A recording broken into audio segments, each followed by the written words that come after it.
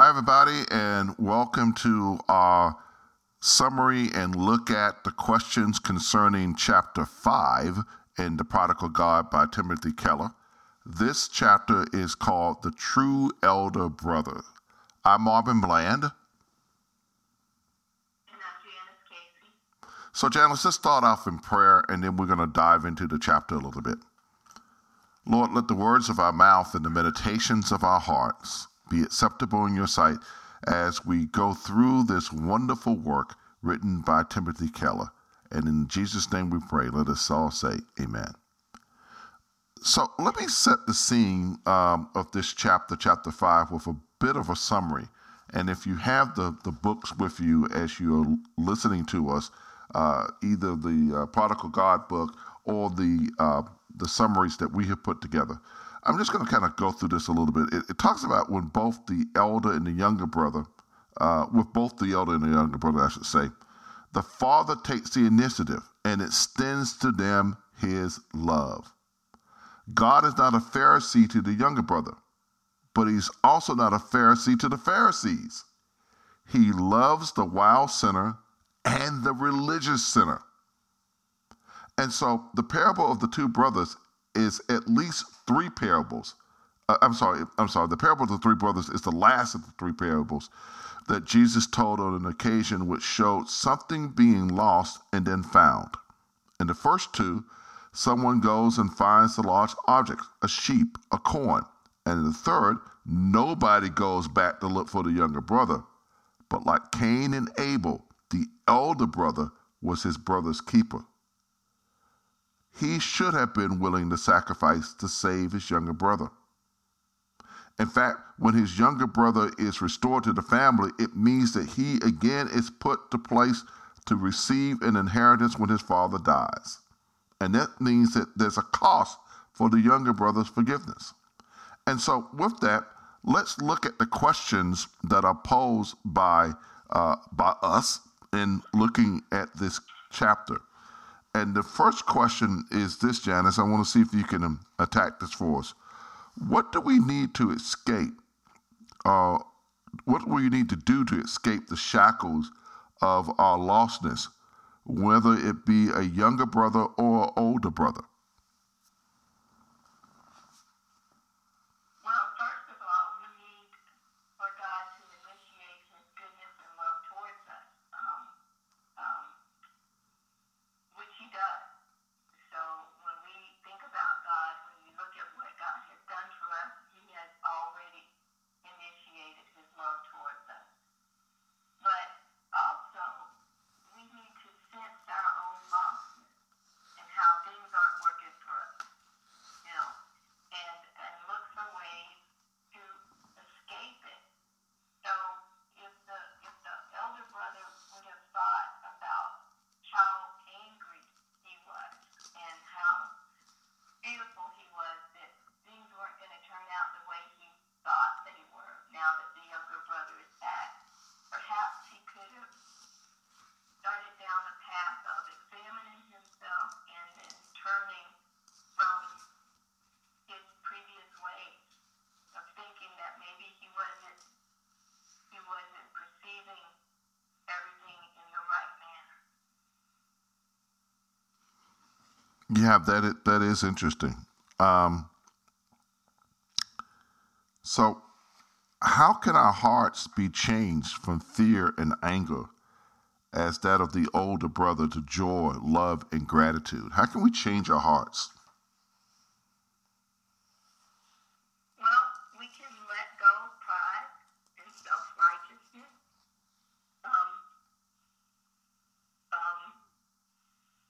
We can stop using, especially for older brothers, stop using our good moral record to try to manipulate God and to control him.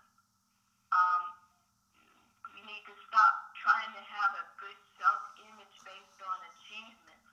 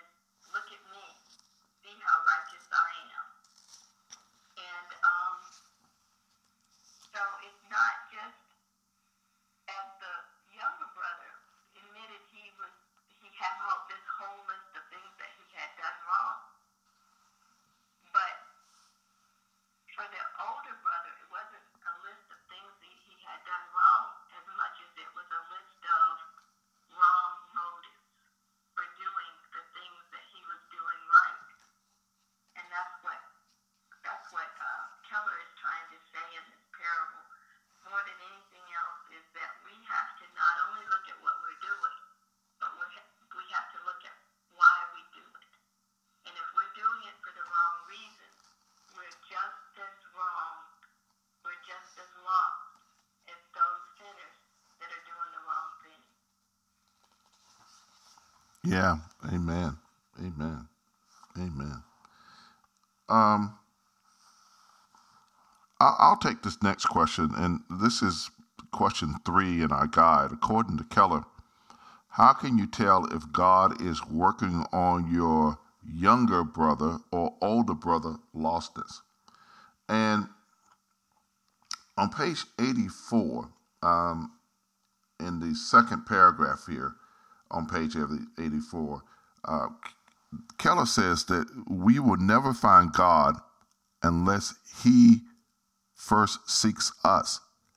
But we should remember that he can do so in so many different ways. Sometimes God jumps on us dramatically, as he does with the younger son, and we have a sharp sense of his love. Sometimes he quietly and patiently argues with us, even with us as we continue to turn away, in the case of the younger son. Now, how can we tell if he's working on you now? And this is what Keller says. If you begin to sense your lostness and find yourself wanting to escape it, you should realize that desire is not something you could have generated on your own. Such a process requires help. And if it's happening, it's a good indication that he is even now on your and at your side. For me, an example of that was when I was in corporate America. And I'm in corporate America, and I'm making good money, and I am in some pretty exalted positions, and I'm flying on the corporate jet, and I'm hobnobbing with the rich and famous and just doing all this stuff. But despite all the trappings that I was gaining and receiving, I felt this emptiness, that's all it is. I mean, there must be something else to this. And I think that's where God started working on me. And it wasn't until I happened into that Bible study, and I've told this story many times. I was at a Panera Bread in Pittsburgh. My son was doing some tutoring, and so I was waiting for him by getting a little sandwich or whatever. And I saw this group of people doing Bible study. And I don't know what possessed me to walk over. I know what possessed me to walk over. It was God. I walked over, asked what they were doing. They said, "We're having Bible study. Would you like to join us?" I didn't even go to their church. And these were a bunch of white people. And I started studying with them. And having that Bible study, even though I was going to church, but being in that Bible study group really fulfilled me more than anything else I did in corporate America. And it was that God working on me through that, I believe, that brought me the fulfillment of my loneliness as an older brother, and probably the rebelliousness of being a younger brother as well. And that was God working on me. I know it so clearly now.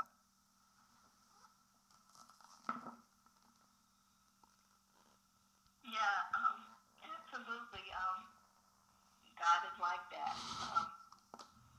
And Keller goes on to say that Jesus is a real older brother. You know, when we think about Cain and Abel, and when God asked Cain about his brother, and he said, "Am I my brother's keeper?" He wasn't a good older brother, but Jesus is.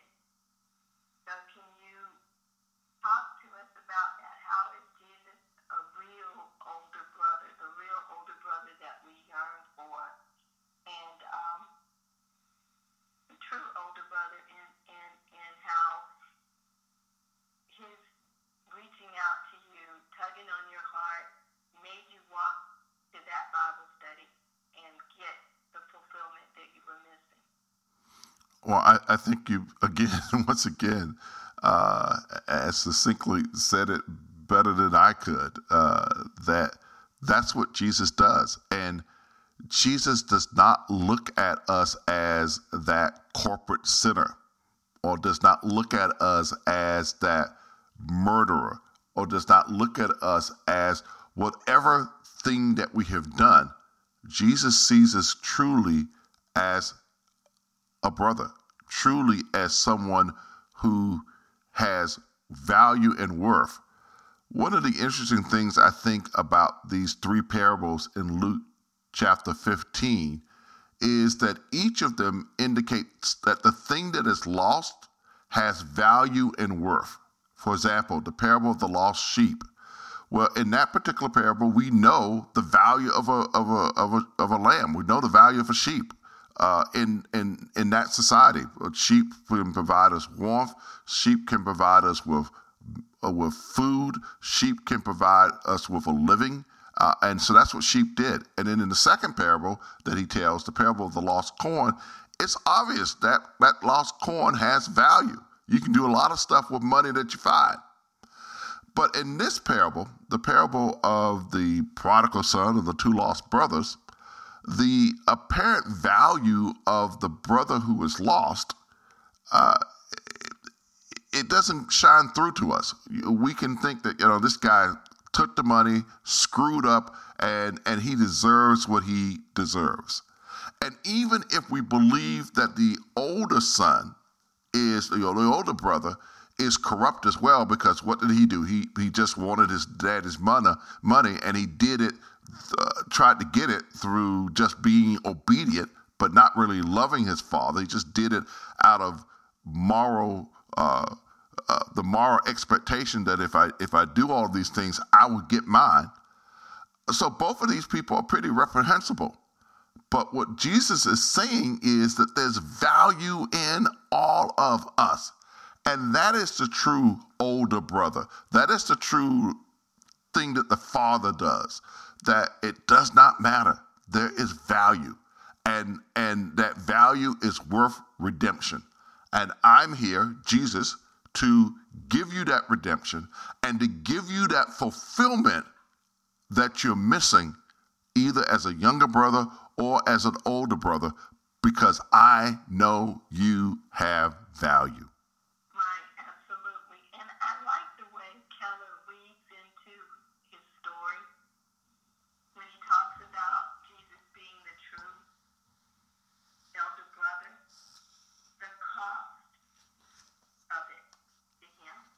He says forgiveness and love are free to the recipient, but they cost the giver.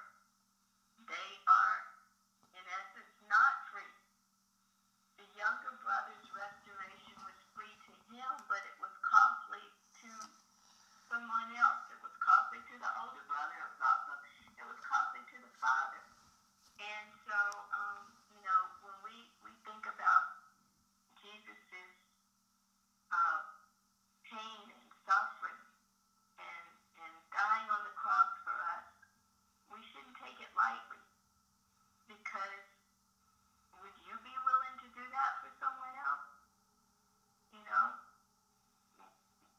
When we think about suffering, it's something that we always want to get away from. So we should not take lightly the cost to our being able to have salvation. And in the parable, he points out the cost to the Father. You mentioned in some of the earlier recordings about how it was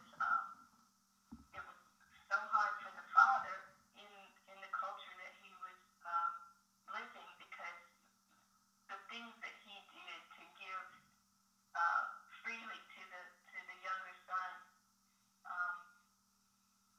I can't recall the term you talked about, him emptying himself, that it was really, really costly to him.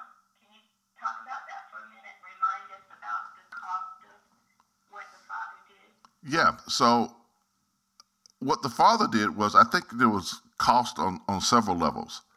First, it was the cost of actually liquidating his estate to give the son the cash to go off, because his estate, his wealth was tied up in land. His wealth was tied up in cattle. His wealth was tied up in sheep. So his wealth was tied up in those sorts of things. And this son asked for his inheritance now, which meant he had to sell something. And remember, the son was due, what, a third? So a third of his wealth he had to get rid of. So that's one thing. That's really obvious.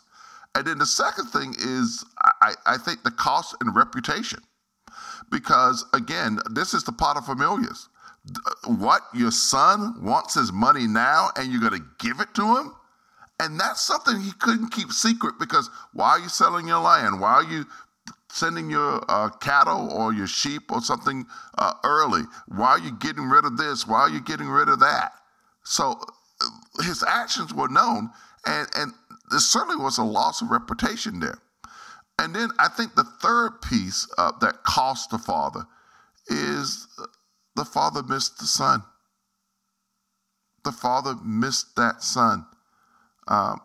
Think of it, that there must have been times when the three of them, the father, the older son, and the younger son, had good times working together, had good times just being with each other. And even though maybe the relationship got a little fractured, the father still missed the son. We can see that when the father looks over the horizon and he sees that son coming. And what does he do? He runs to him. So there is a cost, and the father experienced that cost. And as you were saying before, one of the things that Keller is pointing out to us is that there is a cost for the atonement, and the cost of that atonement is borne by the person making the atonement. Exactly. And the cost of him reaching out to the older brother. What about that? Him leaving the feast. Yeah, that's right. And thank you, because I didn't point that out. Yes, the other cost is that now that he has the younger brother in fold, the older brother comes out of the nest. And so, right, he has to leave the feast, which again is probably pretty embarrassing to him, to everybody. So he does that, and then also being dressed down by his younger son, again showing the disrespect of that young man. And then thirdly, there's probably a financial cost as well. So let's say if the older brother says, well, you know what, I'm going to cash out. Just give me my money.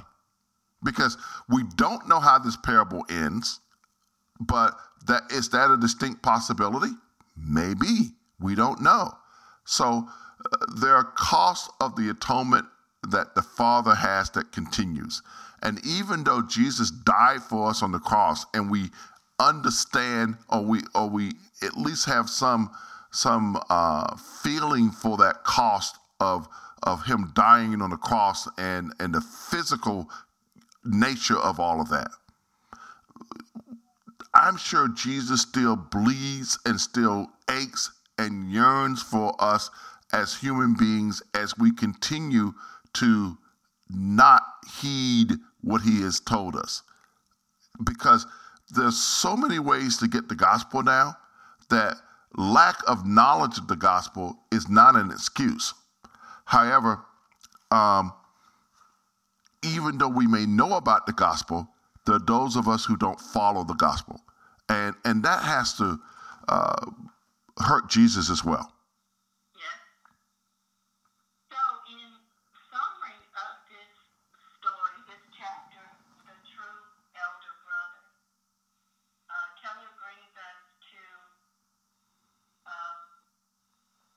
how we can escape the shackles of our lostness. And he talks about salvation. And he says to truly accept salvation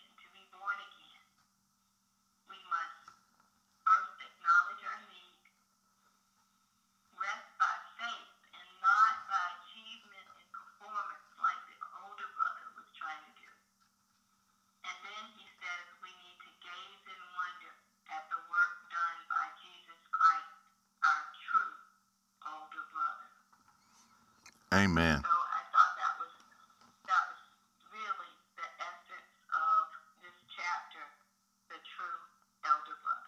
Amen. Amen. I think that is fantastic. So with that, I think we've covered it. Let's go to the Lord in prayer as we close out this chapter 5 of the true older brother. Okay. Thank you again, Father God, for this time together to learn of your word. Thank you for reminding us of the cost of our salvation. It's free to us, but costly to you. Let us never forget what you have done for us. We thank you, Lord. We ask that you would help us to remember that it's not about working to achieve and to make you proud of us. You're already proud of us. But it's about our acceptance of you as our true older brother, as our Father God. Thank you. In Jesus' name we pray. Amen. Amen. Amen. Thank you, Janice. It's a pleasure always to be with you. And so everybody, until the next time we upload, blessings, peace, and love.